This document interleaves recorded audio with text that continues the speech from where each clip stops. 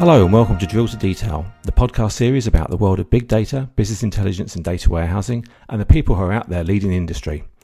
I'm your host, Mark Rittman, and Drill to Detail goes out twice a month with each hour-long episode featuring a special guest, either from one of the vendors whose products we talk about all the time, or someone who's out there implementing projects for customers or helping them understand how they work and how they all fit together. You can subscribe for free at the iTunes Store podcast directory, and for show notes and details of past episodes, visit the Drill to Detail website at www.drilltodetail.com, where you'll also find links to previous episodes and the odd link to something newsworthy that we'll probably end up discussing in an upcoming show. So my guest in this episode is Kent Graziano. Now, Kent is someone that I've known for many years, actually, through the user group scene around the Oracle world, through development. We used to both be involved with the Oracle Development Tools user group. And more recently, Kent's actually joined Snowflake. So, Kent, do you want to introduce yourself, first of all? Sure. Thanks, Mark. Thanks for having me on the podcast here. Yeah, you and I go back quite a ways there with the Oracle Development Tools user group and being on the board of directors. And if I remember correctly, I think you and I were the founding chairs for the BIDW SIG for ODDHUG back in the day, as they say. I have been in the the database world for quite a long time. The majority of my career, though I did start off as a Fortran programmer doing scientific programming before Oracle and all the database things came along. But I've been working with Oracle tools and data modeling, Oracle databases for over 25 years and been very active in the user community that entire time. Started off doing OLTP type data modeling and eventually got introduced to Bill Inman and Claudia Emhoff and got involved in data warehousing and kind of made a migration a number of years back to being more focused around building data warehouses and business intelligence and advanced analytics type systems, primarily in Oracle, but then eventually moving into SQL Server because, as we know, we have a very heterogeneous world out there these days in the database community. So I did get some experience working with a lot of other databases as well, all doing data warehousing. And then kind of a natural evolution of that is we're now starting to move into the cloud world, and along came this company, Snowflake Computing. And I got introduced to them last year, and after looking at their technology and a lot of things involved in that company, I had an opportunity to go to work for them, and so I've kind of made that transition. I am still an Oracle ACE director in data modeling, but now working in the cloud world and big data world as well through my role at Snowflake. Fantastic, and I think Kent, you're one of the few people that's actually been doing this longer than me. I think certainly when I started in this kind of area, I suppose back in about year 2000 and so on, there were a few people then that I kind of I suppose looked up to really in a way, and kind of see as my peers now. I think there's yourself, people like Dan Vlamis. There's a few people really that were kind of around then and still around now. And I think one thing that's impressed me, Kent, with what you've done is how you've kept yourself current really. You're working with Snowflake DB now, as you said. I remember, I think, working with you in the past on Designer 2000 and certainly that kind of case modeling tools years ago. So it's great to have that history, but also it's great to be, I suppose, relevant now in these days as well. So Kent, the reason that we're having this kind of conversation is there's been a kind of a kind of rumbling debate going on recently about data modeling, as I'm sure you've been sort of following, and particularly there was a couple of kind of tweets I think you posted and I posted something back as well afterwards about kind of data modeling these days. And I think I made a point at the time saying the problem with data modeling is it's all very good, but customers don't want to pay for it. So the kind of carefully crafted dimensional models and kind of third normal form models and all these kind of things that Kent, you've done in your kind of career. Do you think, is there still the demand for that now? I mean, do you still see these days that in the kind of the world of NoSQL databases, of kind of the Gartner BI Magic Quadrant and so on, what's your view on the kind of the kind of perception of data modeling these days? Well, it's a really interesting area because there's kind of two parts to this question. And, the first one is you mentioned, is there demand for it? And in my experience, I've been doing, as you said, data modeling for a long time. I've been, probably over 25 years in data modeling in various forms. And the reality from my perspective is there's never truly been a demand for it. It's not like people are knocking down the doors, hiring data modelers and data architects, at least in most organizations. It's an important aspect of design and understanding a business, but it's often not valued as much as a data architect like myself would think it should be.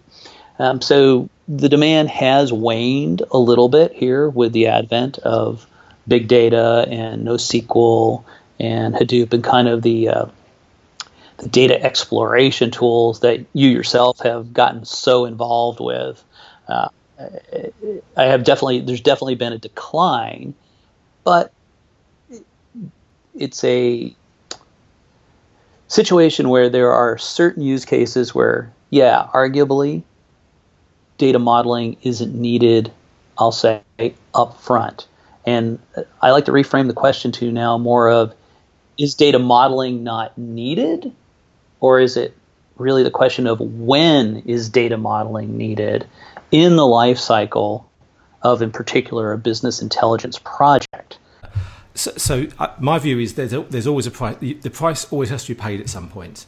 And I think one of the things to my mind that's been, and we've all done this before, we get so wrapped up in the correct way of doing things. And, we talk to customers and we are so kind of like passionate about a well-designed dimensional model and so on that, perhaps kind of put in the wrong way, it can be seen as a blocker for a project. And I think it's a good point you've got there, really, that there's always a price to pay. There's always the price to pay at some point, and particularly with the kind of the schema on read, schema on write kind of debate. So going back to that point again, Ken, what does that mean in practice then, really? Well, schema on read, schema on write, that's a perfect framework to think about this, is where we have some of this semi-structured data, and people call it unstructured, but in reality it's semi-structured. When you start talking about schema on read, well, the word schema is still in there, right? There's still a design, there's a pattern, there's a structure. It just may not be something that we know right away. So sort of the data discovery tools that you yourself have been working with the last couple of years help you find and discover the pattern within that data, right? And at some point, though, you need to record that pattern if you want to develop any sort of a repeatable process. We start building out metrics, and they need to be audited. Well, saying, the numbers changed because the schema changed, and we don't have any control over the schema, is going to generally be unacceptable to auditors in particular.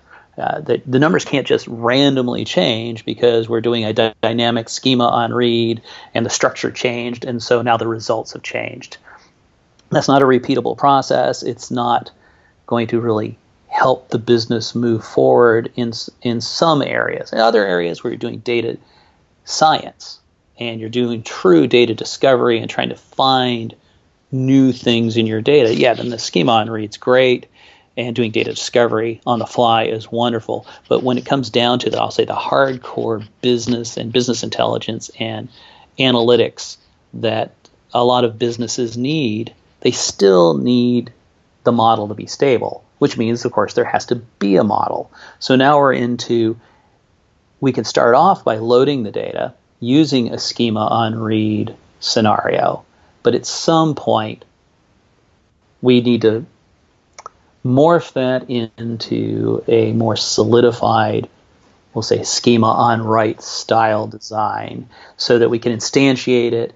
We can get a repeatable process, loading the same data, curating the data. You used that term for the last couple of years, and I really like that concept of there's data discovery, and then there's some curation where we turn that data we've discovered and where it's coming from and all of that, and turn it into a more curated process, into a stable, repeatable framework that then allows the business to really, get the value out of the data long term and have it reproducible and usable by a much larger audience than a small data science team.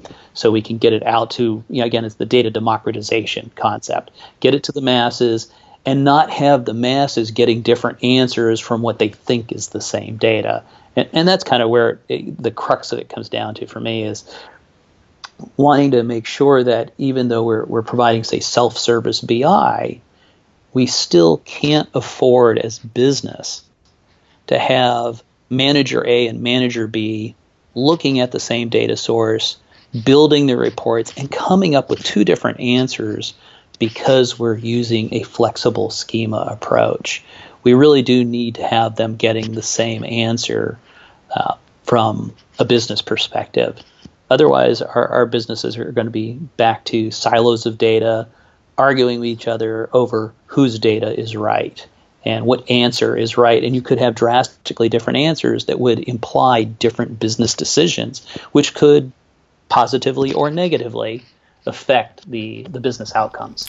I think it's also, I suppose we've got a phrase in the UK, horses for courses, and I guess it's kind of common sense, really. I mean, there's always been an element of people doing their own thing, really. And I think that especially these days where people can, business users can go onto the internet, they can get like a BI tool in the cloud very easily, they can download Tableau, they can do whatever.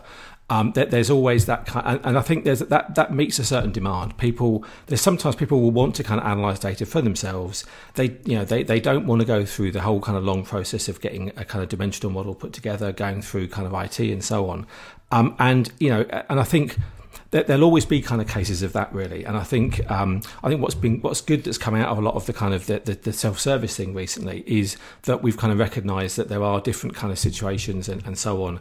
And sometimes full data modelling isn't needed. But then, as you say, as soon as you start to have sort of a shared number that you have to all kind of rely on, this is where it comes in, really. And I think that the challenging thing really is, and I think this is for all tool vendors really, how you kind of like transition between those two kind of modes. If you take Oracle BI, for example, you've got data discovery tools, as we know, and you've even got data visualization desktop, but there's no kind of like, I suppose, easy way of taking the discoveries and the kind of the insights that have been gathered from people using that and using that to feed back to the curated model, really. And it's kind of, do you agree? I mean, do you agree there's challenges there, really? That I suppose bridging these two worlds is a challenge, really?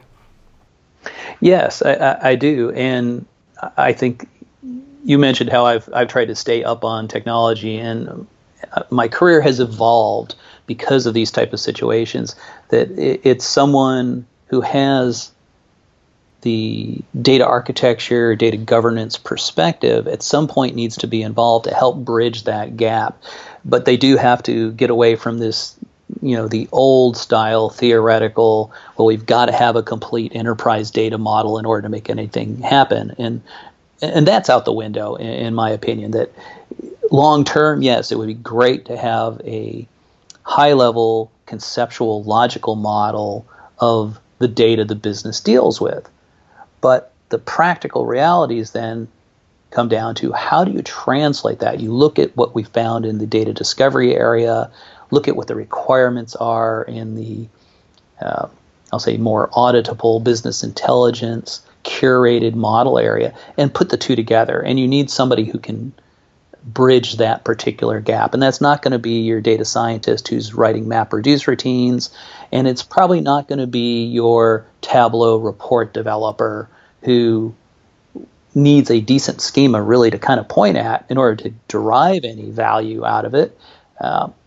Somewhere in between. So I think the role of I hate to use the term enterprise data modeler, but that kind of a person who can bridge that gap, who can talk to people in the business as well as the data scientists, as well as the technologists who are building the databases, the DBAs, the people building out the metadata repositories for the BI tools, and the governance people, and be able to bridge that gap and build a repeatable model based on the actual business requirements and trying to drive towards whatever the business value is that the organization is looking for. And then that whole concept, though, to me then blends very nicely into Agile and taking an Agile approach, not this monolithic enterprise data model that we spend years and millions of dollars on and arguing over little bits of the semantics on what we call something, but rather looking at some recent discovery the data scientists have come up with and talking to the business and saying, how can we turn this into something of long-term value? Or is there any long-term value? That's the first question. Is there long-term value to what the data scientists have found? Or is this a short-term thing that we need the data now, we're going to use it, and we can actually throw it away later?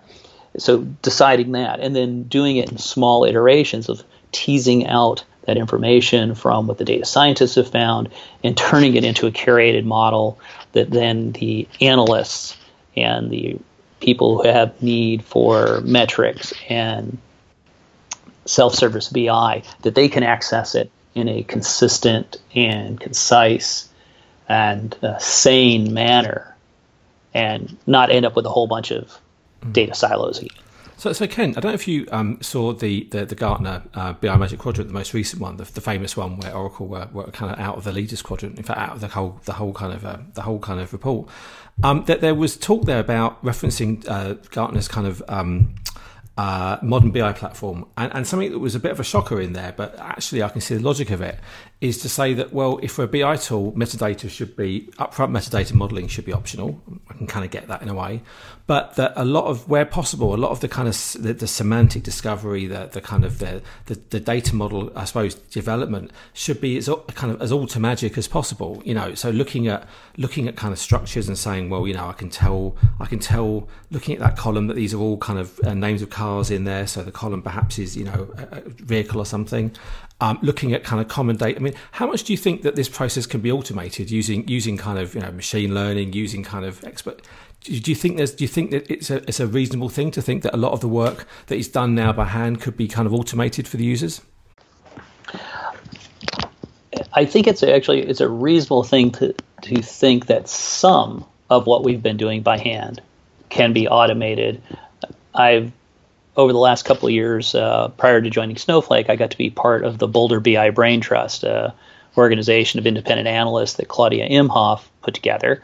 And in that organization, I got to see a lot of these newer tools and got to see some really cool technology that was doing exactly what you're describing, where it could automatically profile a data set and start making relatively educated guesses as to, well, is this an ID, this is text-based, this is clearly a date, and do some semantic analysis of the data.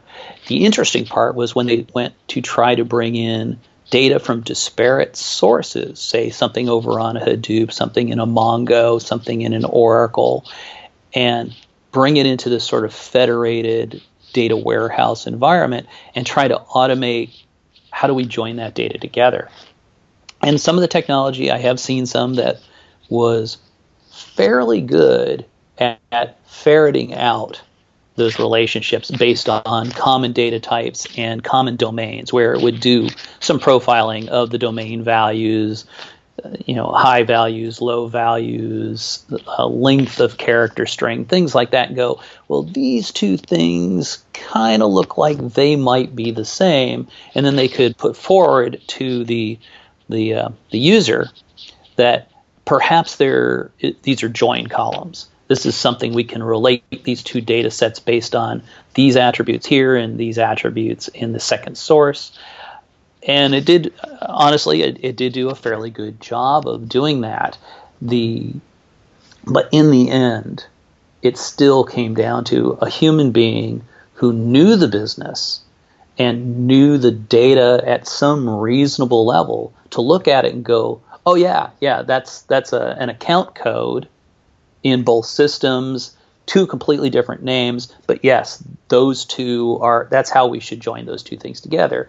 And the great part from a data discovery perspective was, of course, as an individual, you wouldn't necessarily have to be an expert on the data sources themselves, but the tool is now presenting to you the possibility that, hey, this from this data source and from data source B, these two things might be able to join together. And you can look at it as a business person or a business data analyst and go, oh yeah, I recognize that. That's our account code. Yes, accept that, put it into the model, and now we can run some reports joining these two disparate data sets together. And so it still required a human being who understood the business and the semantics of the data. And so I think we can get there, and over time I expect there will be some more and more of that. Will that turn into the curated model? Maybe yes, maybe no. Again, it may give you a baseline now for doing some agile modeling and saying, okay, now we see this, and then as the business using the tool sees value in joining those data sets together, now I think we move it off into a little agile project that says, okay, let's take these bits of data from these two different sources, let's put it into a curated model, automate the load processes, automate the integration process, and roll it out into what you and I would have originally called a data mart.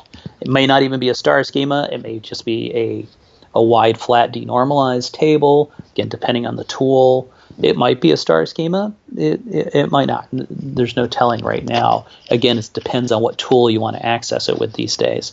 But I can see that kind of process evolving. So I don't think they're not off the mark about the idea of having automatic data modeling, though I don't think we're not there yet where we could say all data modeling tasks could be completely automated. I think we're still quite a ways off from that. Okay, so we'll get. I mean, we could probably talk all day about data modeling in a way. I mean, there's other areas. I think there's the whole question about building kind of transactional systems on things like MongoDB. I think I see a bit of that now happening, which is kind of interesting. And that kind of thing, really. But we'll come back to data modeling, I think, towards the end when we talk about another area that you've been involved in, Data Vault. But just for now, I'm actually curious to hear a bit more about Snowflake DB, really, you've been working with. So you're a long-term kind of a developer with Oracle. I first heard about Snowflake, I think, when Greg Rahn went there a while ago after working on Impala, and actually before that working in Oracle. And you're there now. So tell me, I mean, Kent, you're quite technical. What's the kind of, I suppose in a way, what is special about Snowflake, and what does it do differently, and why? Give us a bit of background really, what Snowflake DB is first of all, and then we'll get into a bit more kind of the ways and whys and so on. What is it first of all? Okay, so fundamentally, Snowflake is a data warehouse as a service. So it's in the cloud. It is a fully relational database. It's MPP, it's columnar, so it's been designed specifically for high-speed analytics, if you will. So it's designed as a data warehouse platform, not as an OLTP platform. So that's kind of the first bit. And one of the very unique things about it is that it was designed from the ground up to be a cloud-native database. So it's not a repurposing or refactoring of any existing code base. Two of the technical founders came from Oracle, Benoit and Thierry. Both you and I have good friends who worked for them at Oracle. They started this new project and started with a blank sheet of paper, a blank text editor, whatever it was they were using, and started coding. So started for 0 lines of code and built a brand new database that was specifically designed to be cloud resident and work with the unique features that are available in the cloud that we didn't have available in on-prem systems. So let's just put that in some context then. So examples of what people might understand cloud databases to be. So first of all, let's take, for example, Oracle. There's an Oracle database cloud service. Okay, that's one that's out there at the moment. So you've also got things like Redshift. I think the most kind of famous, cloud native kind of database is Redshift. Okay, so contrast in a kind of technical sense, contrast Snowflake to say Oracle Database Cloud Service, and this isn't a kind of like a knocking Oracle thing, but it's obviously that is an example, I suppose, of taking an on-premise database that's probably general purpose, and it's been moved into the cloud, and it's being used for more than just kind of like data warehousing. And you've got something like Redshift, which is probably the canonical kind of version of this. How does Snowflake differ to those two, really? Okay, well, at a very fundamental level, neither of those, whether it's Redshift, which is based on Postgres, and Oracle, which is obviously Oracle, neither of them were written with the cloud architecture in mind.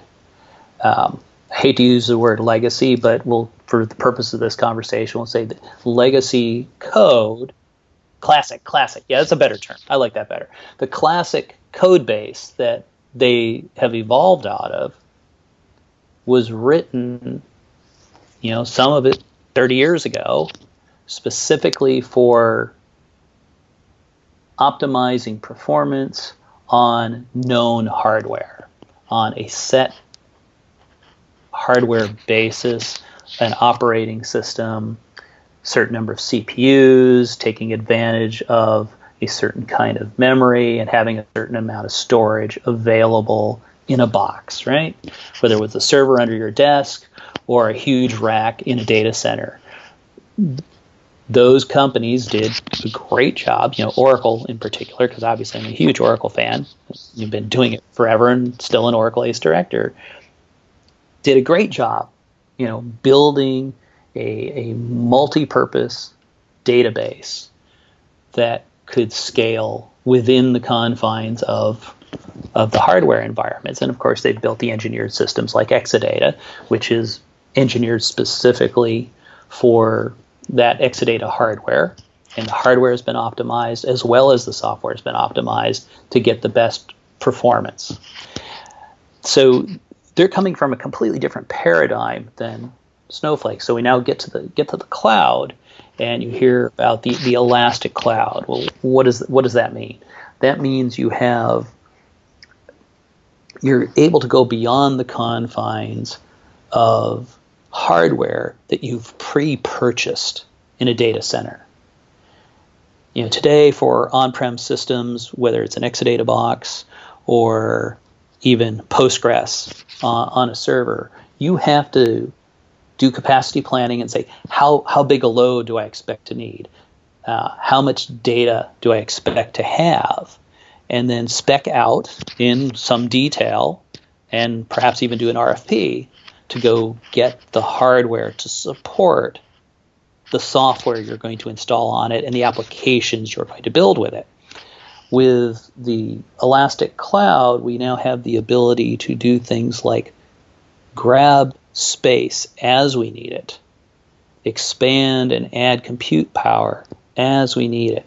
So we can expand it and contract it. And that's one of the things that we've done with Snowflake is it is truly dynamic. You don't have to pre-allocate space. As you load data, the Snowflake service grabs that space from within the cloud resources. In this case, happens to be AWS, Amazon Web Services. We're out there. We'll grab the space you need. And the beauty of that is you only get charged for the space you're using, so you don't have to go buy 500 terabytes that you might not need for 5 years.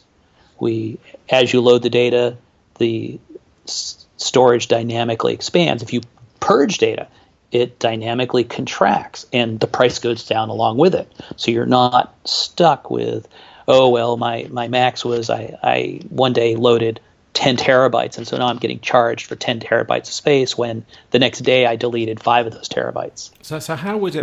That obviously that would be how it compares to, say, Oracle. And I suppose a devil's advocate argument is you could run Oracle on AWS, and you could kind of allocate more CPUs dynamically. Cost wise, that's quite difficult, isn't it? Because you haven't got the same almost like demand-based pricing and so on there. But what about, say, with Redshift? I mean, that would be the classic kind of comparison would be, Redshift to sort of Snowflake. You said obviously it's based on Postgres, it's different there. I mean, how else again is it different to, say, Redshift apart from the fact it's not based on legacy code? And that's a very interesting conversation as well. As Redshift is one of our top competitors, and so we run into them all the time. And I have actually looked at the Redshift administration manual, which is as big or perhaps bigger than some of the DBA manuals for Oracle. Because it was based on classic Postgres code, there are still things you have to do inside of Redshift, like partitioning keys. You still have to put in partition keys, and if you're trying to and when you do that, because it's an MPP type environment, so how many CPUs do you have? Well, I've got 4 CPUs. Okay, I've got 4 nodes, so I'm going to stripe. I have to come up with a partition key and stripe the data now across those 4 nodes. Well, in Snowflake, we don't have to do that. We've done a separation between the compute and the storage. So you have one common set of storage, and then you have independent compute nodes. So we have no partitioning keys that have to be defined. There's nothing for a DBA to do in that regard. They just simply have to load the data and model the data to a certain extent. But when you go to run a query, then Snowflake will dynamically, based on how many nodes you've allocated, say I've allocated a 4-node cluster, it will grab that data, move it over into SSD cache, and stripe it appropriately based on the fact that you have 4 nodes. And we have a dynamic optimization engine that does all that for you. That's why I would say this is a service.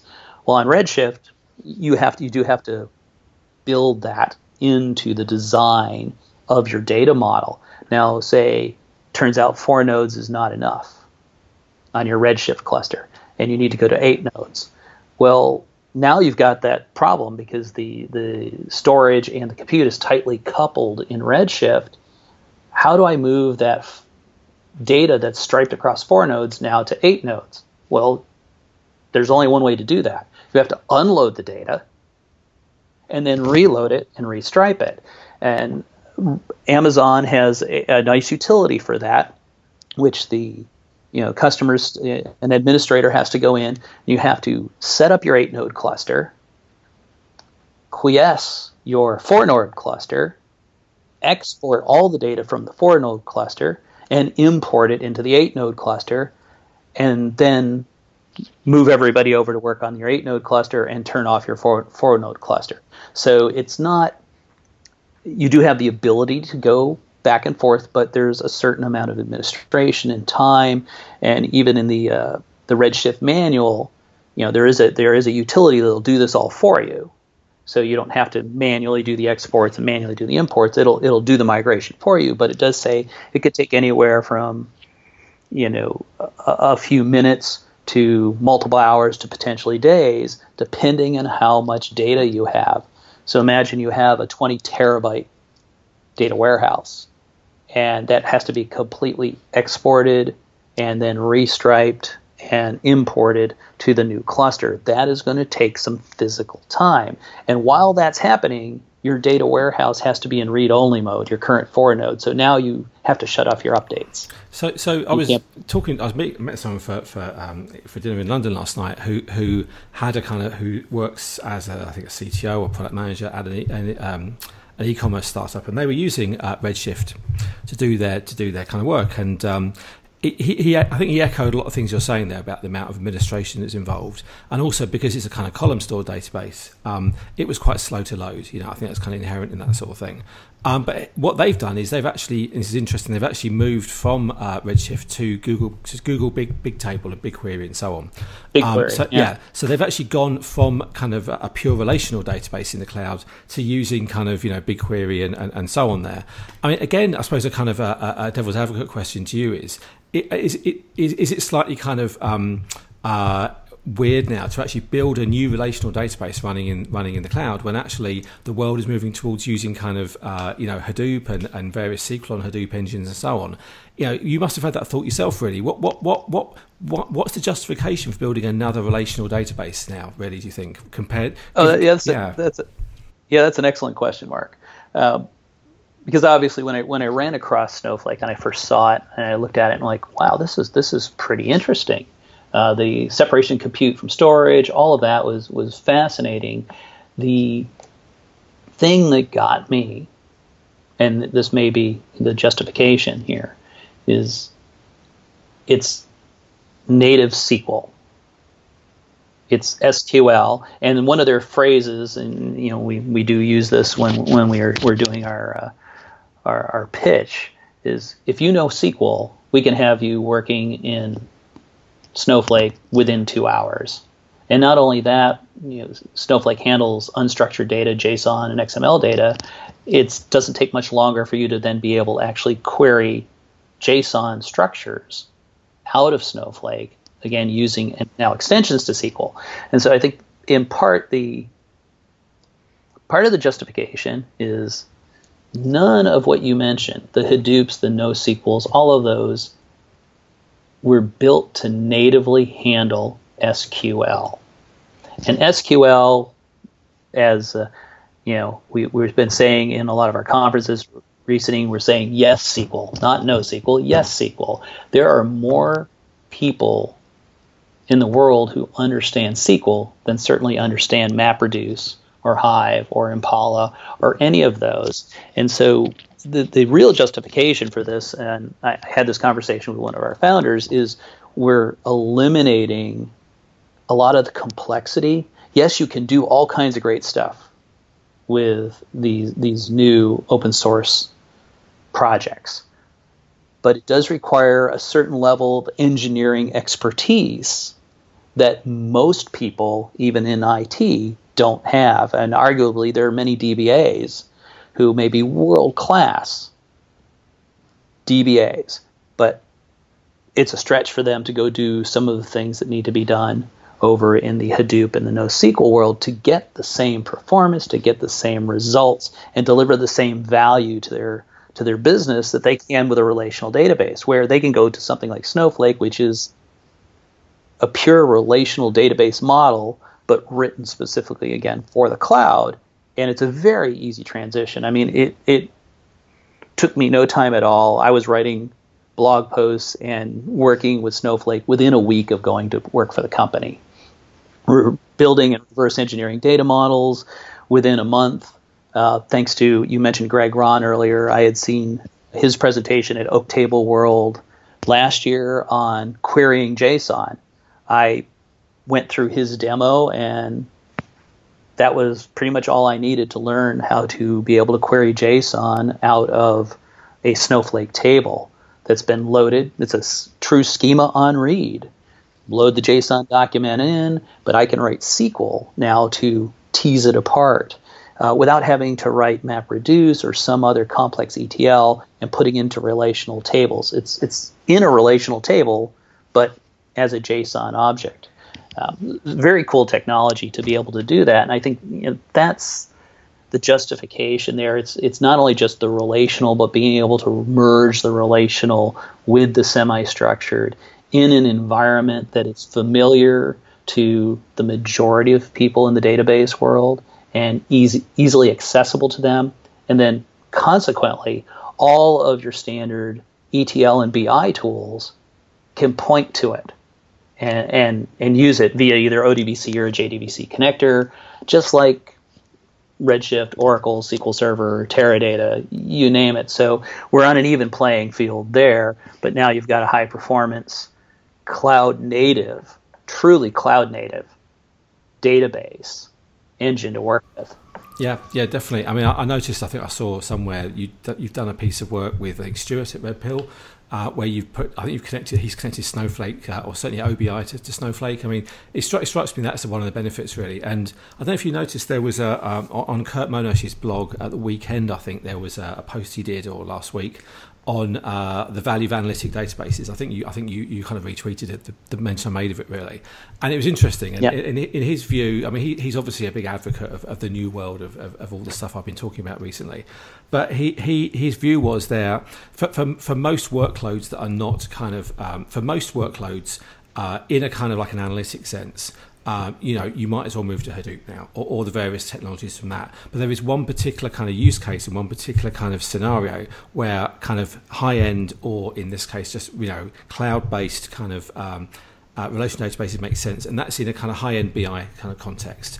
And when you've got a kind of structured data set and you want to index it and you want to kind of like to summarize it, you want to have fast access to that data and so on. You can't beat a kind of analytic database. And and I put Snowflake in that kind of category.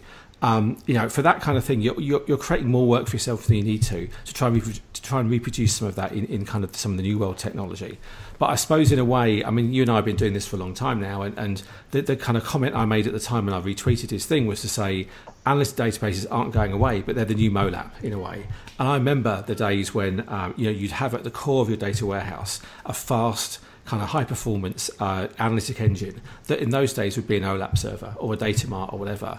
And I put to you, Ken, would you say that relational databases now are the kind of data mart in a way that they're going to be there, but the total scope of data perhaps is bigger? What do you think? I mean, or do you think actually that all this Hadoop stuff is overrated? In fact, all the data should be in say Snowflake, for example. Well, I'm going to give you the classic consultant answer. It depends, right? Yeah, on the use case. Now, I do think that for certain use cases, the Hadoop world is overrated because whether it's the semi-structured JSON type data or truly structured data, the relational database is still the place to go. So from that perspective, I don't see it as being a data mart, but we'll look at Claudia Imhoff has now got her extended data warehouse architecture, sort of the evolution of the corporate information factory. And it includes Hadoop and concepts of data lakes and all of that. And there are certain types of data, particularly media, that are never going to work well in a relational database. Some people have made it work, but again, you have to say why. I do see those use cases where the Hadoop world and MongoDB and things like that are certainly much more appropriate. But with services like Snowflake, you could build your data lake in a Snowflake database and evolve the schema as you move through the process. So because you can ingest semi-structured data, that's really the majority of what people are doing out in the NoSQL and Hadoop world is things like web logs and machine logs, so the whole IoT thing. And all of that is semi-structured, and the reality turns out to be, if it's being machine generated, the machine is not randomly generating strings of data. There's a structure because there's a program in that machine that produces that stream of data, which means it has a knowable structure. Now, great, we want to ingest it as fast as possible, so schema on read, absolutely the way to go, right? But as we then discover that data and we go through the data and find the business value, and we need to tease out the important bits of those streams of data, those then can move from, I'll say, what we would have called in our old reference architecture, your staging area, which I think today we can maybe call a data lake, right? That we're including the semi-structured data, and that's your data lake. You can have it in a cloud-native data warehouse service like Snowflake, load it as fast as you can, use your data discovery tools, use Tableau, use all those things against the data lake. And as we get into the curation process, then we can create another database that is more structured. And maybe it's in a more relational form, their normal form, or data vault form, or something of that nature. And then again, we get onto our layer for the really critical BI pieces where we get into our star schemas and Snowflake schemas and aggregates that our BI analysts are going to point at so that they get that easy to use, I'll say, managed self-service environment that the report writers are used to, that they can look at something that is going to look like an Excel pivot table to them, and they can do their analysis and slice and dice and drill up and drill down, the MOLAP as you put it earlier. But I think we can still have that all within the same environment with again a service like Snowflake. But media, yeah. I mean, you don't do drill down analysis on a media file. You may drill across to a media file as a reference based on looking at some metrics. But having that out in the Hadoop world makes complete sense, right? It still makes sense. So there's a place for all of it. And so I like Claudia's extended data warehouse architecture because it encompasses all of these. There's multiple styles and approaches to the data, the curated versus less curated data discovery, a place for the data scientists to have their exploration warehouse, if you will, as well as the financial analysts who need the auditable numbers to do their analysis on that they can justify at the end of the year. So it covers the entire gamut. So lots of opportunities. So Ken, actually, just to interrupt you there, you mentioned Data Vault there. Now, I must seem sometimes like your worst nightmare, because a lot of things that you talk about, I take a devil's advocate position on, really. But Data Vault's an interesting one in that. Just to very briefly kind of say what I think it is, and you can talk a bit in a moment. And we do have show notes with the podcast as well, so we'll put some links to the kind of Data Vault material and so on. There's a data modeling technique called Data Vault, which you've been involved in, Kent, for a while, and I won't kind of butcher it by describing it all. You do that concisely in a second. But it's interesting with Data Vault. First of all, again, with the kind of move towards kind of no data modeling, is Data Vault kind of something that is I suppose it missed its time, but also I've noticed actually in some of the ways that you use Data Vault, the way that you write stuff. I think you seem to write stuff, have satellites and so on and so forth. It suited itself quite well to working with Hadoop. So when you and I were going through the topics for the podcast today, I thought it'd be interesting to kind of to take a quick look back at what Data Vault was, just kind of briefly, and just any ideas from you really as to sort of like, I suppose in a way, is it still relevant today? Are there some things from Data Vault that we could kind of take forward into the kind of new world of what we're doing? But Kent, just for anybody who's not heard of Data Vault before, do you want to just very briefly explain what it is, and then to answer the question from me, how relevant is it these days? So just introduce first of all what it is. Sure. So Data Vault is not only a modeling technique, but it's also now there's an entire methodology that goes with it for developing enterprise data warehouse repositories. So from a modeling perspective, has three structures: hubs, links, and satellites, which are a very repeatable style of structure. And there's a whole bunch of rules around how you model these things. Dan Lindstedt is the gentleman that invented it, who's a good friend of mine. I've been working with him since very shortly after he released the concept to the public back in Denver in 2002. We found it was, let me say this, it's pattern-based. Right? Yes. Because it's pattern-based, and I came, as you mentioned before, Designer 2000. Yeah. You and I came out of the Oracle case and Designer world and the ideas of generating code. Well, if you have a pattern-based modeling approach, you can even generate the models based on the sources. So explain what a pattern-based approach is then really for that. So you mentioned pattern-based there. What does that mean? Okay, so within Data Vault, we have three structures: hubs, links, and satellites, and they're very, very specific. So I'll just talk about hubs because we don't probably have time to talk about all of them. So a hub is a table that contains a business key. So what's a business key?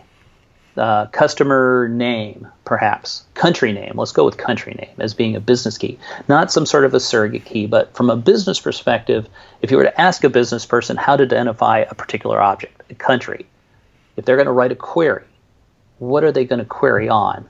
Maybe it's the country abbreviation, maybe it's the country name. And so that's the concept of a business key. And so it's a very narrow table. It has however many attributes are necessary to define the business key. And then it has a surrogate key, similar to what we do in dimensional modeling, so that when you're doing joins, you can join to other tables without necessarily having to have a 5-part natural key, which is what the business key is. Now, because of the structure, it always includes a surrogate key, always includes one or more columns that are the business key, which would be a secondary unique key constraint, and then it has a load date and a record source column, metadata. With something like that, it's very easy to model when you understand the semantics of the business. You can design a lot of hubs very, very quickly, within a day. And then how do you load that? Very simple inserts. If it's not in there, you do a not exists. And so there's lots of opportunity to turn this into something that's automatable. Two companies I know for sure, Warescape and Analytics DS, both have ETL environments that can work with these patterns and automatically generate all the code to populate these tables. So it's a very repeatable process. When I first used it, what I discovered, it was very easy to teach relational modelers how to do it because it really is based on normalization theory. I mean, what's, the rule with third normal form and COD, right? It's the key, the whole key, and nothing but the key, right? And so that's a hub. And so it's that kind of, at a very fundamental level, it's very simplistic. It's very easy to understand. Getting there and figuring out what the business key, of course, is always a challenge. Yeah. But it becomes gave me the opportunity to be more agile in my modeling. But it gets you the opportunity now to model a data warehouse in a very incremental manner. Yeah. And because of the relationships are through these link tables. If you miss a relationship, it's easy to add because you're going to add a table. You don't have to change it. You don't have to change an existing table. So we've nearly eliminated re-engineering in the Data Vault methodology. Given where we're going with data discovery and schema on read, I actually think it's even more relevant today for building a curated model in an incremental fashion as we're doing that discovery, where with the old style, I'll say, third normal form, you've got foreign keys, and if you missed a foreign key relationship, you end up having to change the model, then you got to drop in tables and reload the data. With Data Vault, you don't have to do that. Likewise, with star schemas, if you have a fact table and you left out a dimension, well, what do you have to do? You have to drop that fact table, rebuild it, reload the data because the data is at a different level of granularity. In the Data Vault methodology, the Data Vault model I'm describing with hubs, links, and satellites really is the central repository. Trying to remember the term we used in the Oracle reference architecture. Yeah, so you're saying it's foundation layer then, really.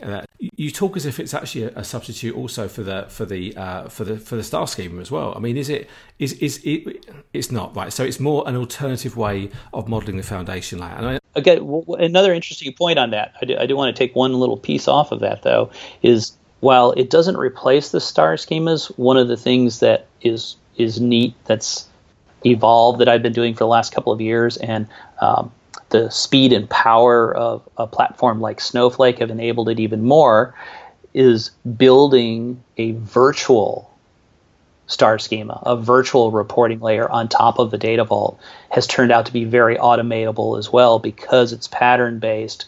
A hub plus a satellite fundamentally is a dimension.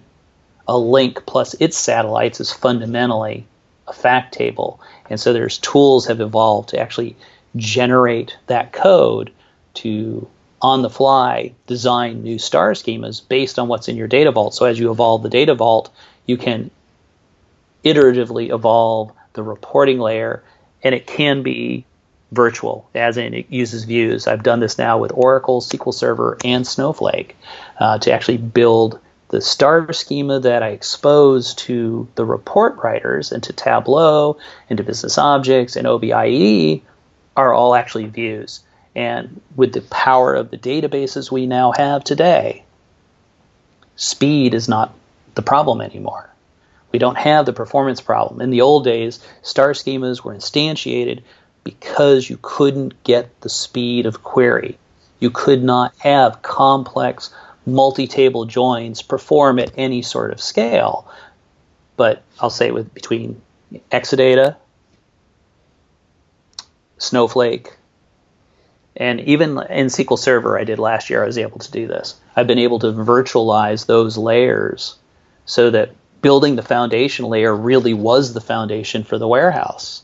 and we could evolve it from there over time as we learn the new business requirements. And that's one of the reasons I love Data Vault as an approach to data warehousing, because it really puts you on a firm footing for doing agile and doing iterative development.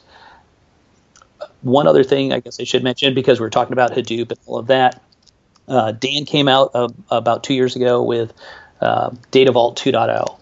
And in this last year at the World Data Vault Conference, he and his partner Sanjay actually demonstrated using Hadoop as a staging area for Data Vault. And one of the interesting keys to doing that, and it's kind of a tongue-in-cheek, the word key, is they start using MD5 hash functions to calculate the surrogate key instead of using sequence generators, because the Hadoop world didn't have sequence generators. And we also found there was bottlenecks if you're doing really high-speed loads. Some of the sequence generators on various platforms couldn't keep up. But if you calculate the surrogate key, because after all, what is a surrogate key? It's a replacement for the natural key. It doesn't have to be integer. You and I, over the years, have gotten used to it being integer because that's the way the databases supported it. Well, Dan came up with this idea of, well, what if we use a hash algorithm and hash the attributes in the table together?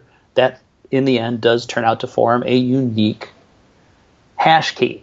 And so we've switched to using those for the primary keys throughout Data Vault, and that allows you then to have, you can calculate a hash over in the Hadoop world and in various NoSQL databases, so you can stage the data over there, calculate the key there, and have a way to communicate now between the relational world and the Hadoop unstructured world using these hash keys as sort of virtual join keys, similar to what we talked about before.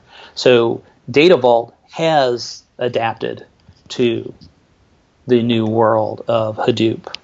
It's still very relevant. I think the thing that kind of got my interest in it again was actually, I think you presented on that last year at Oaktable World, I think you're probably doing a disservice there, because you talk about the fact that it's adapted to the Hadoop world, for example. But the impression I got from speaking to you, I think, and some other people, was that the nature of Data Vault, in that it's very much a case of kind of insert append all the time.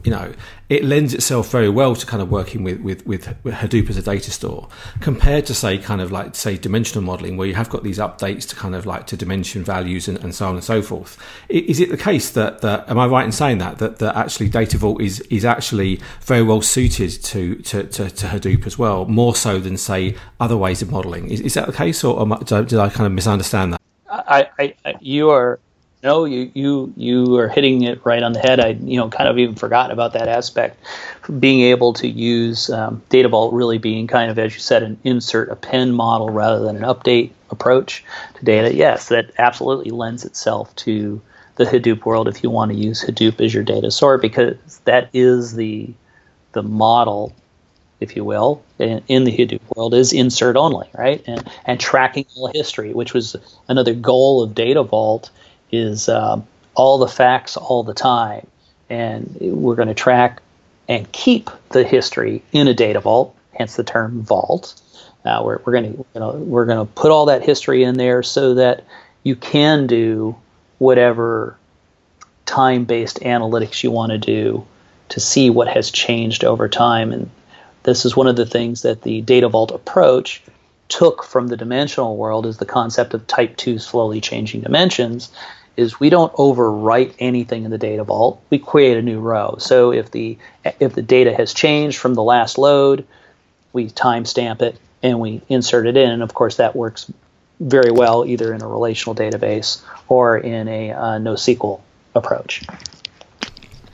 Excellent. Well, Kent, that's fantastic. So I think we've run out of time now. So thank you very much for this. It's three kind of very topical topics there. Data modeling in the world of kind of I suppose desktop kind of BI tools. We've talked about Data Vault there, which I think is kind of probably not so well known, but I think it's definitely an area that. So, I mean, we're going to put some links in the show notes for people to kind of look at this in there, and also Snowflake, which is, I think the fact you've gone there, the fact that some people I very much respect have gone there, may be interested in sort of Snowflake, and it's interesting to get from you, I suppose, a sort of technical rationale really as to kind of why that approach was taken and so on. So Kent, thanks very much for coming on the show. Thank you very much, and see you soon. All right. Well, thanks for having me on, Mark. And I guess I'll see you in another week or so at Oracle Open World. Yeah, excellent. Okay, thanks a lot. Sure thing.